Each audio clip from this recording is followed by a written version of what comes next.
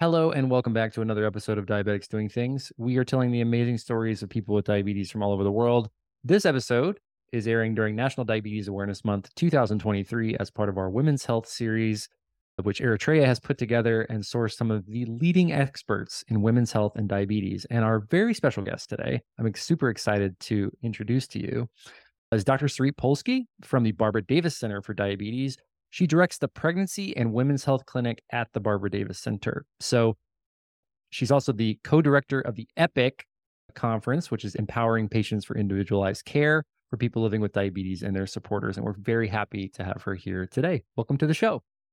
Thank you so much for having me. So this is, again, part of our Women's Health series. And I'm very excited to dig into this because I think, as many of our listeners with diabetes know, we have an amazing group of community members who are women with diabetes. Managing diabetes for women does not look the same as it does for men. And I'm very excited to kind of talk a little bit more about hormones and menstruation today, which is not something I say very often as a man living with diabetes or just a man in general. So I'll let you guys kind of take it away. But Dr. Polsky, thank you so much for your time and for your insights that you're going to deliver to our listeners. Yeah, I'm happy to join, and hopefully this is an informative session for everyone. So I was very, very lucky to hear Dr. Polsky speak at ATTD 2022, I want to say, and we got to write an article with her over at Diatribe. Actually, Dr. Polsky has authored an article herself. We will tag it in the show notes for pregnancy and diabetes, and we also wrote an article about CGM usage and pregnancy that Dr. Polsky helped us write over at the Diatribe Foundation. So definitely we'll link those.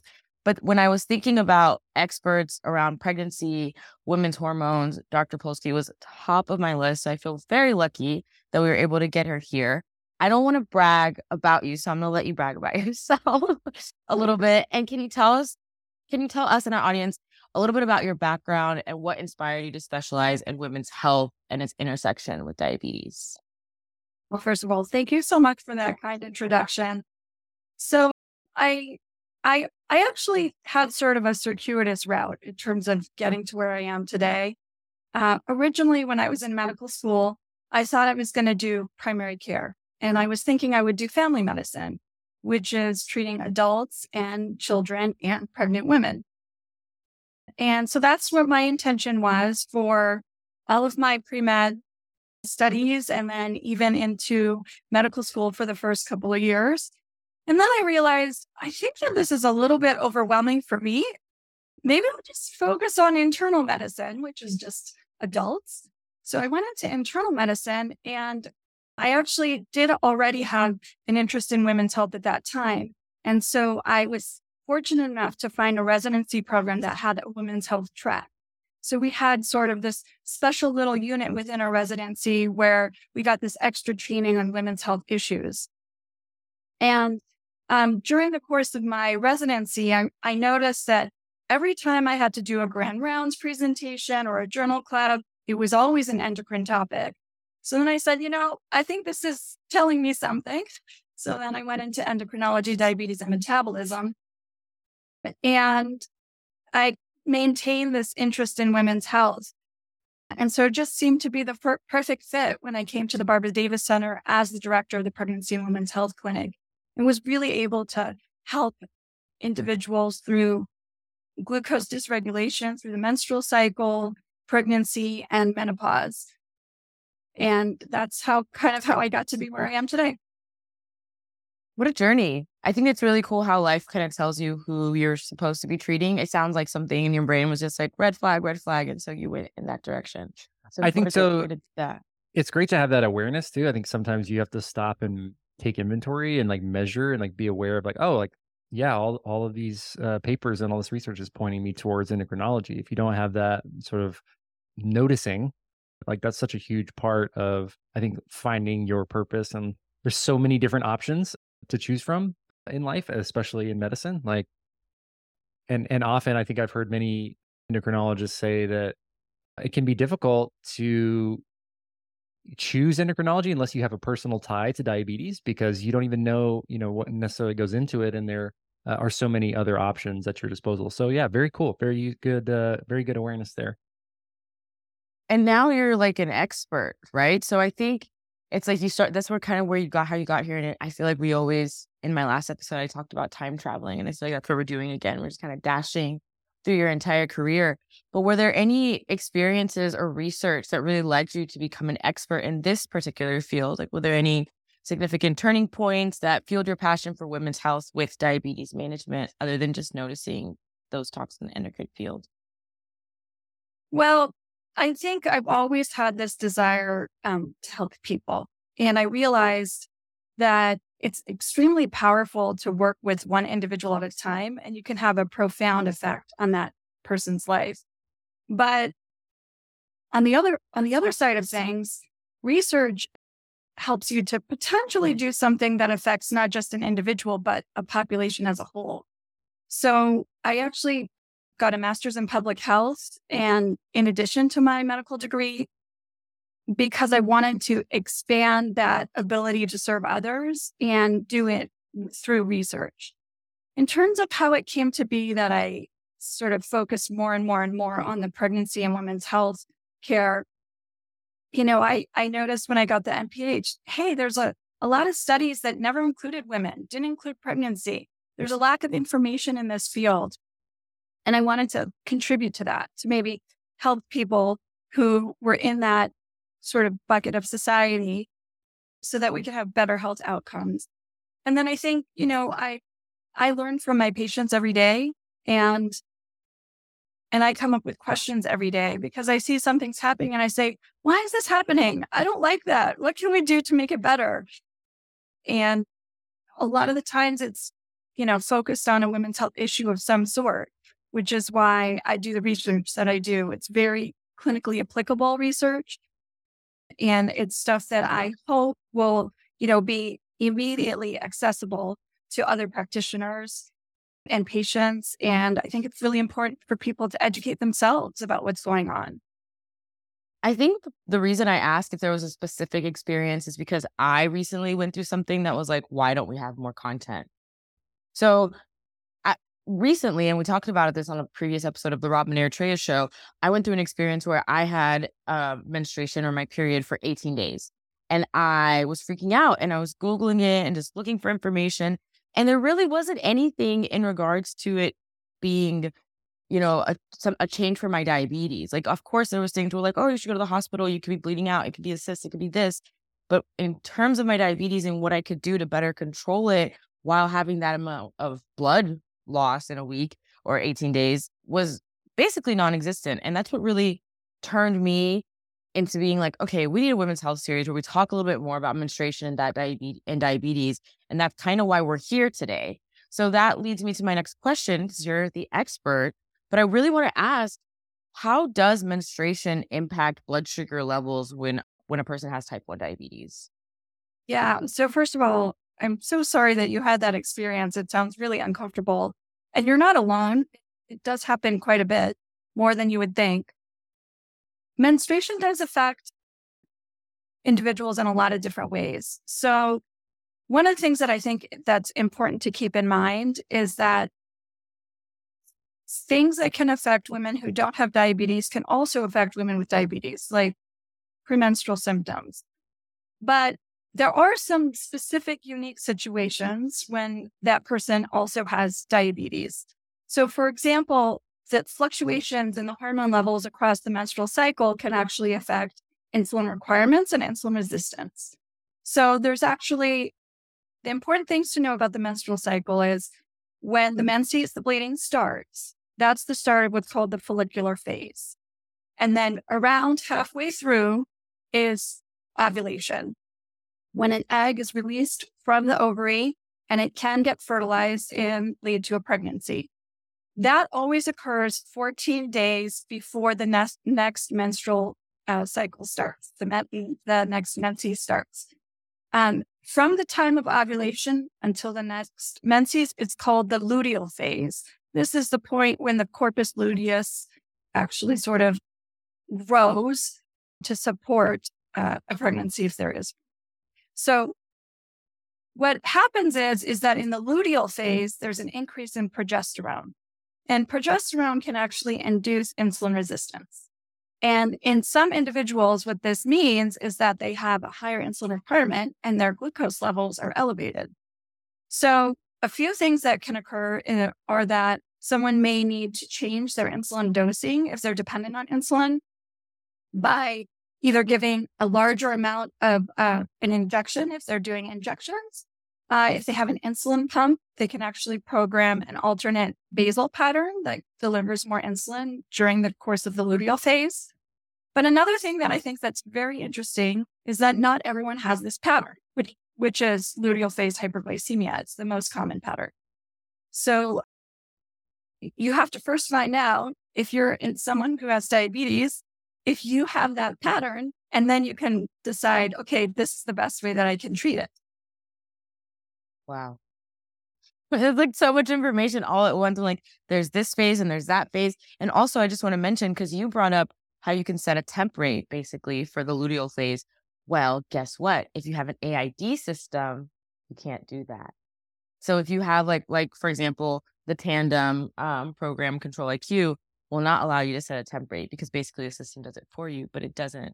Basically, there's not enough research for menstruation, and so the pump can't do it for you. But I think it's very interesting that that could be a solution if that is available to you on your insulin pump, is to set a specific rate for your luteal phase. Wow. Right. Yeah. No, I mean, it's a good point. So, the Tandem's unique because it does actually take into account the user inputted basal rates. Mm-hmm. So you could have an alternate basal pattern and Control IQ will actually use that. And so, for example, someone may require 20% more insulin during the luteal phase hyperglycemia that they're experiencing. So they could switch to that pattern and still be in automation. But for the other pumps, it's true that they don't actually use the user inputted basal rates unless you're in manual mode. So in that case, you could either turn off automation or you leave it on and you might have to bolus with larger boluses. And so that's how you can kind of get around that. If you're experiencing this phenomenon, which not everyone does. I'd never heard of this phenomenon. Like, I knew it was a thing because I'd posted about it on Instagram. People would comment, but I'd never heard like luteal phase hyperglycemia. Boom. Now I know what it's called. I am smart. Anyway. Yeah, I was going to say too, like I think it's common to see, and I think when you're in the diabetes community, it's one of the things that maybe you notice for the first time, especially as a male who doesn't deal with those hormonal fluctuations the same way that our female community members do.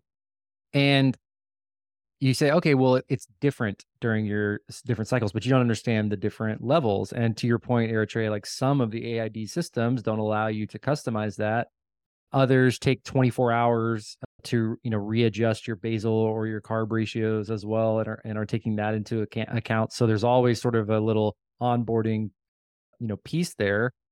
And, we talked about on the last episode of the Robin Eritrea show as well, like sometimes you have to let your numbers be a little bit out of range so that the algorithms can adapt to whatever your insulin needs are at that time. And that can also be really frustrating. And so, I imagine, especially, throughout a woman's life, the insulin needs at the different phases of the cycle also change. So I'd love to know a little bit, like, as you age and, as your life changes, as well as like pregnancy and things, like all of those affect your insulin needs at different times in your cycle. So how does that sort of, or what do you see, in your patients and in the research that you guys do to give our audience a little bit of insight into those changes? Yeah, that's a really good question. So first of all, I would say there's more than 20 things that affect glucose levels. But if we sort of take like a large overview picture, then there are certain time periods when these adjustments are more dramatic, let's say. So one of those is during puberty. So during puberty, both boys and girls experience an increase in insulin resistance and much larger requirements for their insulin dosing if they are insulin dependent. It can also trigger diabetes in a lot of individuals, that pubertal stage. During the childbearing years, reproductive potential, whether someone's using hormonal contraception, non-hormonal contraception, they're cycling regularly, they might not be cycling regularly. For example, women with diabetes are an increased risk for polycystic ovarian syndrome. So they might have actually more irregular periods. All of those things will affect their insulin requirements. And then during the menopausal transition, this too will change their insulin resistance. So there are definitely certain blocks of time in someone's life where we can see that there's in general changes that we expect. But that being said, everyone's an individual and they might not experience the things that other people experience. So we have to individualize our care and treatment plan depending on what's going on in someone's life. That is insane because it's like because you get used, like right when you're getting used to a certain life phase, it's time to change it again. And I can't imagine, I guess for some life phases, there's more time, right? Like after you have your kids, maybe there's a little bit more time there. But it sounds like as your lifestyle also changes, like maybe you become a runner, maybe you do, oh, wow.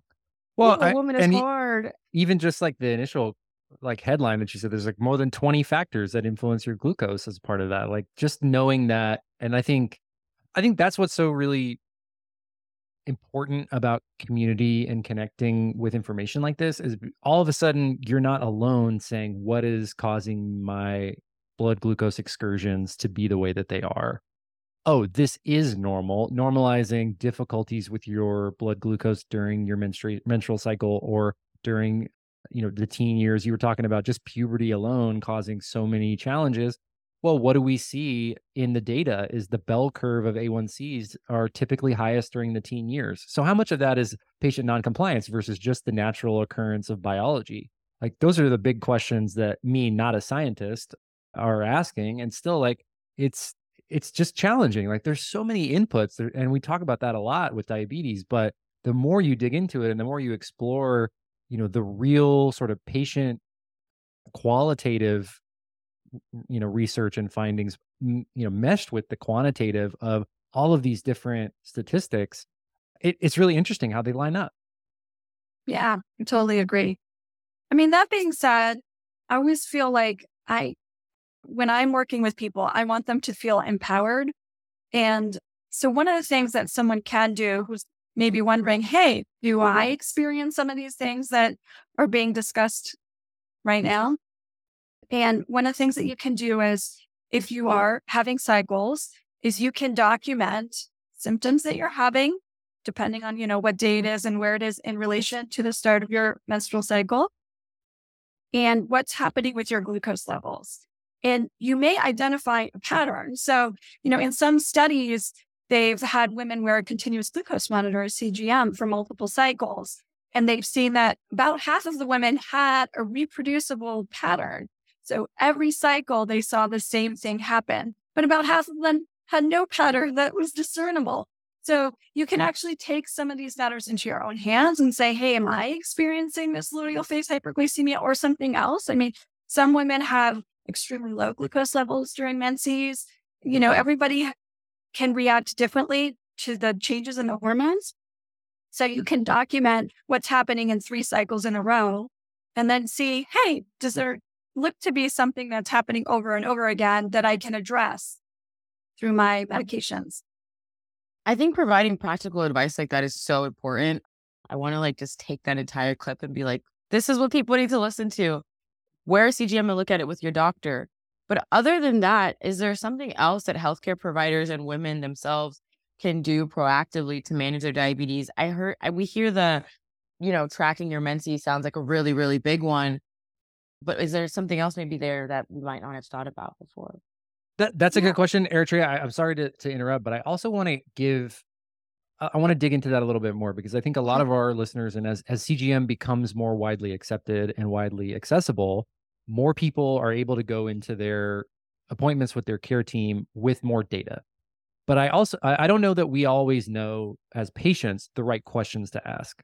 And so for me, early on in my life with diabetes, I just assumed that, if my doctor had access to the right data, they would know, what questions to ask. And in many cases they do. But for somebody who is looking for a little bit more tactical, adjustments that they can make in real time or looking at the data, but don't know where to start, what would be some good, like for you, if you heard from a patient some questions, what would be questions that you could hear that would direct them to more actionable treatment methods.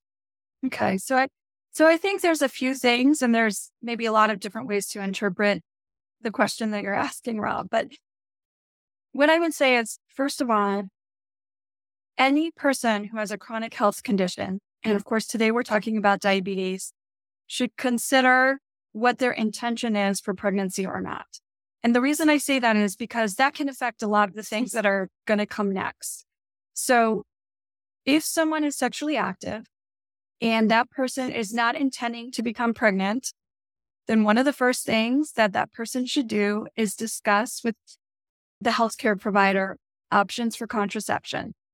And we, first of all, want to address that.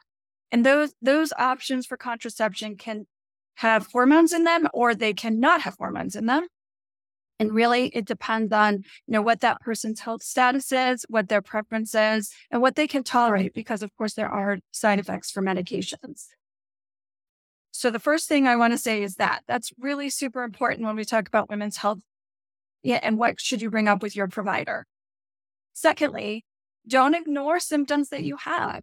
So some women have premenstrual syndrome, and that has some uncomfortable sensations, and they're relatively mild. And even though they're relatively mild, it can cause stress or discomfort that can raise glucose levels. So bring it up with your provider and talk about ways that you can address those. Some women have something called premenstrual dysphoric disorder, which is essentially like PMS on steroids. It's like the number of symptoms has to be at least 5. And one of those has to be sort of related to mood swings or depression or some sort of like mood lability. And that is really extreme in a sense and can definitely affect glucose levels in a negative way. But if you don't bring it up with the provider has no way to help you because they don't know that it's going on, right? So identifying, hey, I do see that like there are certain times of the month that I feel pretty badly and my sugars are pretty high and this doesn't feel good and I need some help with this.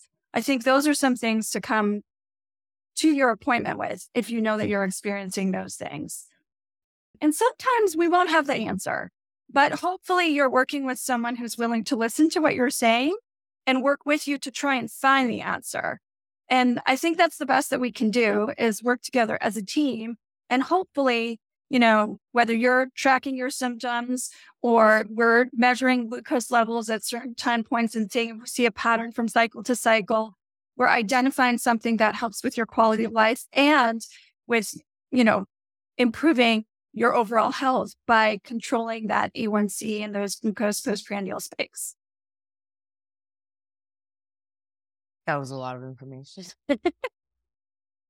But good information. I think that's, we have to make sure, like, not just to dig into it conceptually, but also like how to talk to your doctor about it. Because I always have to look through my lens as an idiot, and I have to say, oh, my doctor knows what's going on. I know my body, but I don't know how to translate that necessarily and get the help that I need from my care team. We went through a lot, right? So it was like, first of all, what is the goal of your period? And I think that that's such a great way to look at it, because not everyone's goal is to either not have a baby or to have a baby. You could just be like, just manage my diabetes while being on my period. So that's a really great way to also shift gears for us to talk about managing diabetes during pregnancy, because that's a whole different and separate goal. So when we're talking about diabetes in pregnancy, what are some of the things to keep in mind if you do have diabetes and are considering getting pregnant in the future or are trying to get pregnant now? Yeah, that's a great question. So first thing is, one of the most important things that someone can do to improve her health and the health of her child is to plan ahead. So with diabetes, sometimes it is the case that someone's taking medications for, let's say, for blood pressure control or for high cholesterol that can be dangerous in pregnancy. So talking to your healthcare provider ahead of time, hey, I'm thinking in about 3 months and 6 months, I would like to get off my contraception and start trying to conceive. What do I need to do? Oh, hey, yeah, let's talk about that. Your A1C is or is not at goal. Let's try and get it to goal. this medication is not safe. Let's switch it to this one, or let's just stop it. And we can just go without it during the course of the pregnancy. So one of the most important things is planning ahead. Now, that being said, things happen. In fact, 48% of pregnancies across the world are unintended or unplanned. And that can be for a lot of different reasons. So the second thing I would say is, whether you have planned the pregnancy or not, when you first find out that you're pregnant and you know you have diabetes, is contact your diabetes provider as soon as possible and try and get into clinic so you can see that person very quickly. So we can check labs, we can check glucose levels, we can check medications, and really get you in the best possible health as early as possible. Now, pregnancy is, so let me start by saying this. One of the first things that I say to my patients who come in for their very first pregnancy visit is, a lot of this stuff that I'm going to tell you sounds scary and overwhelming. I'm not trying to scare you and I'm not trying to overwhelm you, but I want you to understand what the risks are so we can best mitigate those risks. The fact of the matter is that the reason that we want really tight glucose control in pregnancy is because there's a risk for adverse pregnancy outcomes. So things like losing the pregnancy with a miscarriage or stillbirth, having birth defects, so a hole in the baby's heart or a small brain or only one kidney develops, developing hypertension or preeclampsia, which is hypertension plus damage to another organ like the kidneys. Also, it increases the risk for an operative delivery. So there's a lot of different things that we worry about, and we want to intervene early. We want to control things early, and we want to work together throughout the whole pregnancy so that we can optimize health for both mom and baby. So planning ahead and then getting into clinic early are super important. Nobody expects you to have all the answers, but you should have a good team. That team should be an experienced diabetes provider. It should be a high-risk obstetrician. Hopefully there's a certified diabetes educator in your diabetes clinic, a registered dietitian. We also recommend getting eye exams each trimester, so having an eye specialist on board. There's a lot to think about. And all those things require a multidisciplinary team. So know that you don't have to do it alone, and you should try and just do your part, basically. Work with that provider, do the best that you can do in your circumstances to optimize your health and the health of your child. And I think the other thing that I would say is, what I tell women in my clinic is, you can have a happy and healthy pregnancy, but you're just going to have to work harder than someone who doesn't have diabetes.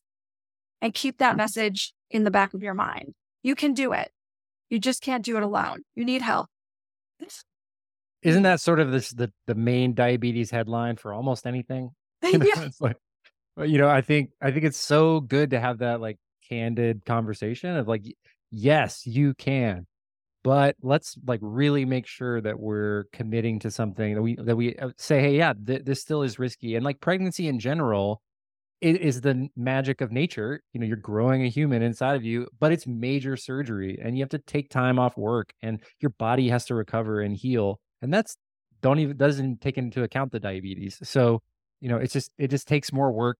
And I think there's a lot of classifications, I think in particular like high risk pregnancy, which cause a lot more fear. And I think, listening to what you're saying, yes, that's true. It is higher risk than average, but you live with diabetes. And so you kind of have to, everything that we do is high risk. That's why they ask if we have diabetes when we want to go scuba diving or snorkeling. But this is different. Inherent risks. This is different, Rob. I don't know why, that even the way you describe it, and I'm sorry, it's not to say that you're mansplaining pregnancy, but you're just like, oh, it's just like I'm just like, dude, this is carnage. I feel like I said that in our last episode, but it is straight up horror movie, scary stuff, which I know we're not supposed to be scared and not supposed to be overwhelming. But to me, to fear something and respect it is still okay. Because that's how I feel about pregnancy. Do I fear it? Yes. And do I also absolutely respect it? Yeah. So it's like, take our hats off to women with diabetes who have done this, because it seems like you're taking on a lot. And it is a very long mission, right? Of staying in that healthy zone, not just for yourself, but also for your baby. Yeah. And I think too, like the misinformation and the stigma from years and years ago, like pregnancy and diabetes was one of the original stigmas around type 1. And like to see the amazing women, like you're saying, who have had families and generations of families with type 1, even without CGM or even without hybrid closed loop or even without insulin pumps or even without the modern insulins that we On know today. Humulin, on Right. Anna, on Dawn's last episode when she told us that she was on Humulin. So I want to go back. I want to ask a specific question because it's just how my brain works. You said the most important thing is to basically get ready, talk to your doctor, prepare for this. Say I'm the perfect human. That's not true. But if I were, what is the ideal amount of time to have this conversation? Is 3 months okay? Is 6 months okay? Is a year the best thing to do? 2? Like, what's the ideal here for planning a pregnancy? Yeah, Eritrea, that's a really great question. I can't answer it because it depends on the person's circumstances. So this is what I would say. We would optimally want the A1C to be under 6.5% at the start of the pregnancy, but under 6% is even better. But that doesn't mean just having that A1C at goal. We don't want excursions up to 200, 250. We want to also control the glucose variability over the course of the day. We don't want to be on any medications that can harm the baby. We don't want to be using any outside things that can harm the baby, like tobacco products or, other substances like cocaine or drugs, right? So, if someone has their A1C at goal, is not having postprandial glucose excursions, is not on medications that would hurt the baby, is already taking the prenatal vitamin, is already using the technologies that we recommend in pregnancy, for example, a continuous glucose monitor or CGM. That being said, they have their weight at the optimal weight, like all these things taken into account, then they don't need that much time, right? If someone else, on the other hand, is having some struggles with something that's related to one of those things that I just mentioned or something else, maybe they need 3 months, maybe they need 6 months, maybe they need a year to sort of get things in order before they try to conceive. We are in the era of individualized medicine, and we should keep that in mind. We can't treat every person the same as the next person. So every person's circumstances will dictate what is that optimal amount of time that they need to prepare for the pregnancy. That tells me everything I need to know. Thanks. So the more time, the better. Basically, the minute you start thinking about it, go do something about it. Talk to your doctor. Yeah. I think, is there any harm in going in like a year ahead of time if you're really ready to start now? No, absolutely not. So yeah, have that conversation a year beforehand, and maybe you and your provider say, hey, things are actually looking good. As far as I'm concerned, you can go ahead and try whenever you want versus like, some work to do. If you don't know, go in a year ahead of time. I think that's a good plan. So getting ready, preparing sounds like it's super, super important. I want to talk a little bit about that pregnancy period of time already, like just maybe kind of to get some advice for our listeners who are not the person with diabetes. For a partner, spouse, mom, family member who is supporting a person who has diabetes, during that pre-pregnancy stage and throughout the pregnancy, what does that support really look like for them? Yeah. So here's kind of how I think about it. I'm not a pediatrician, but pediatricians care for the person with diabetes and the person's family, in a sense, right? Everyone is involved to a degree. And pregnancy is a very vulnerable time in someone's life, and it can be stressful for a lot of individuals. And many research studies have shown that, individuals who are carrying a pregnancy, who have diabetes, feel a tremendous burden and stress. So for someone else who's a loved one of that person, I think there's a few things to keep in mind. Ask the person who's pregnant, hey, how can I help you? That's the first thing. Second thing, there are sort of extreme glucose levels that we get very concerned about in pregnancy. So women with diabetes can have a severe hypoglycemic event at any stage in pregnancy, but particularly in the first trimester.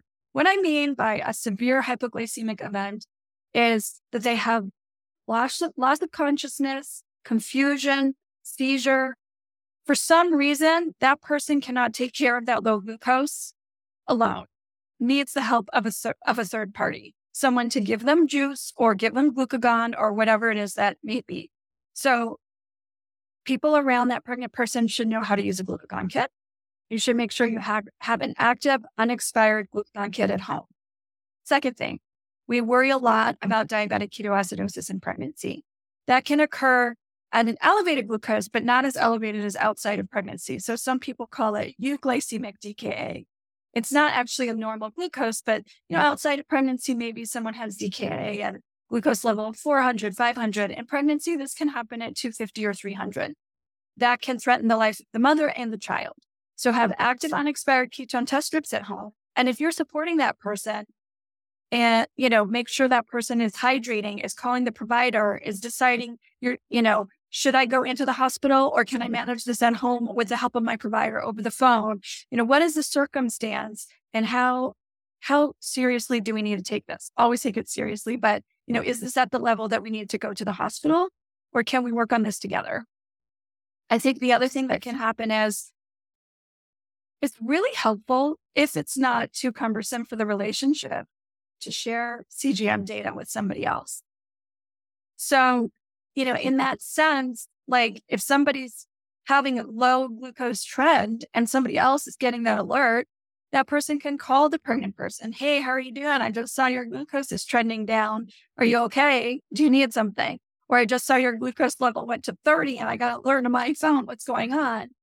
To just sort of be that extra person and relieve some of the fear of hypoglycemia because that there's always a backup for you there. So I think those are some of the ways that you can support that person. And then, it can be uncomfortable. Pregnancy can be uncomfortable. It's a beautiful time, but it can be physically uncomfortable in a lot of ways. So just helping them or whatever that means. Hey, your legs are kind of swollen. Let me grab a little step stool here so you can elevate them. Or I see that you're having trouble sleeping at night. Let's talk to your doctor about that. Is there something we can do to help you with that? Sometimes that person is so concerned with the glucose that they're forgetting other parts of the pregnancy that need to be addressed. So that support system can help them with that as well. While you were talking, this is not a question on our sheet. I have to say that. So if you don't want to answer, you don't have to. But I started thinking about pregnancy and people who have hyperemesis and diabetes because, oh my God, that is. So for those of you who don't know, hyperemesis is when you have morning sickness, but you have morning sickness 24 hours a day. And so when I was pregnant, because I was pregnant once, and I'm going to talk about that on a different episode of this Women's Health series, I had hyperemesis 24 hours a day, nonstop. Like I lost a ridiculous amount of weight. So for people who are going through that, what does the support look like for that? Because I know for me, it was insane. Yeah. So hyperemesis gravidarum is a very severe form of nausea in pregnancy.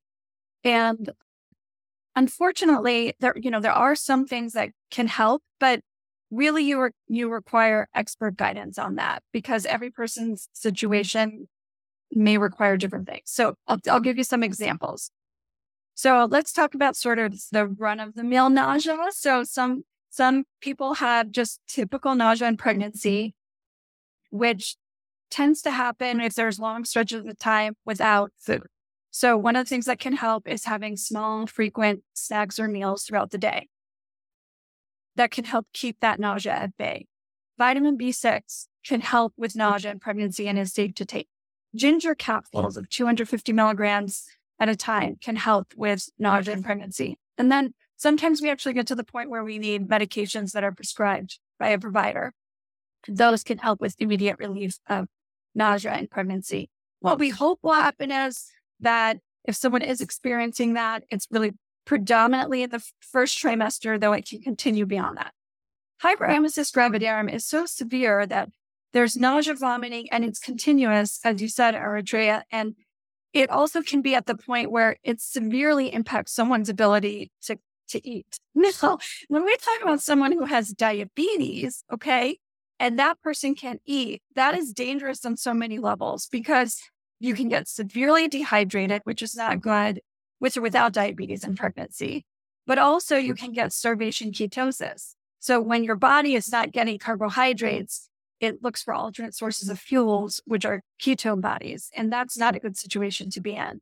And this can require emergent medical intervention. So you might have to go to the urgent care or emergency room and get IV hydration, IV dextrose, IV antiemetics, which are anti-nausea medications. But we don't want to be going to the emergency room every week, right? So then we really need to think about preventative medications that you take every day that hopefully keep your symptoms at bay. Now, in the most extreme cases, and I have had this happen, unfortunately, I had a woman who had to be on tube feeds, essentially. So, they actually had to put a tube in her stomach so she could get nutrition that way because she was just not able to eat without vomiting. And there are sometimes women who have to be hospitalized for weeks at a time because of hyperemesis gravidarum. So take it seriously, talk to your provider, be transparent about the symptoms that you have, and hopefully the medications, the small frequent meals, the changes in the insulin requirements over the course of gestation because of insulin resistance will hopefully cause that hyperemesis gravidarum to shift and not be as severe in the second and third trimester. But, I think the main point is to talk to an expert in that field and get the care that you need to support yourself. I think that people with diabetes don't talk about hyperemesis enough because maybe it's just not a conversation. Because when it happened to me, there was no content online. And also, I'm a little ashamed of myself for not putting it on the list of things to talk about today because it sounds like an entire episode in itself when we're discussing hyperemesis. Because, yeah, it is absolutely a crazy wild ride. Thank you. Yeah, I feel like nobody knows what it is. Yeah. It's just not it's not a popular. I think we could look up right now on Google Trends and see how many searches there are for it monthly. It would be a very low number. So I think that's again one of those things where you don't know about it maybe until you hear somebody talk about it and you see that mirror of someone else and sort of normalizes those things that people are going through. So, I think it's important to have that conversation. Sorry, I stepped on you. We were thanking Dr. Polsky for coming Basically, for we're an closing awesome banger episode. Yeah, thank you so much, Dr. Polsky, for being here today. I feel like I could sit here and I originally was very ambitious and I tried it to get you down for a 2-hour episode, but maybe some other time because I really could just talk to you forever. I just feel like these topics are not expanded upon enough because there's just not enough women in the field who do the work, and you are here doing the work. And I'm just so grateful for you today and always. Thank you so much for having me, guys. And I so appreciate that you're focusing on women's health this whole month. It's really an important topic. It's something I'm extremely passionate about. And I think it's amazing that you're helping people educate themselves. Well, thank you. I learned so much from today's conversation. So, I think it's the more we can talk about it and give our platform to these important topics and issues and highlight experts like yourselves, I think we're going to really benefit from it in the long term. So thanks so much again for your time. You're very welcome. This episode was produced by Eritrea Musa as part of our Women's Health Series 2023 National Diabetes Awareness Month. It was edited and published by Ashley Bright. And thanks to Excel Creative, DJ and Corey for the video clips that you guys see on social. We've published 111 videos so far this year on social media on Instagram alone. So be sure you're following us on TikTok, on Instagram, and on YouTube Shorts as well. See you next time. Bye.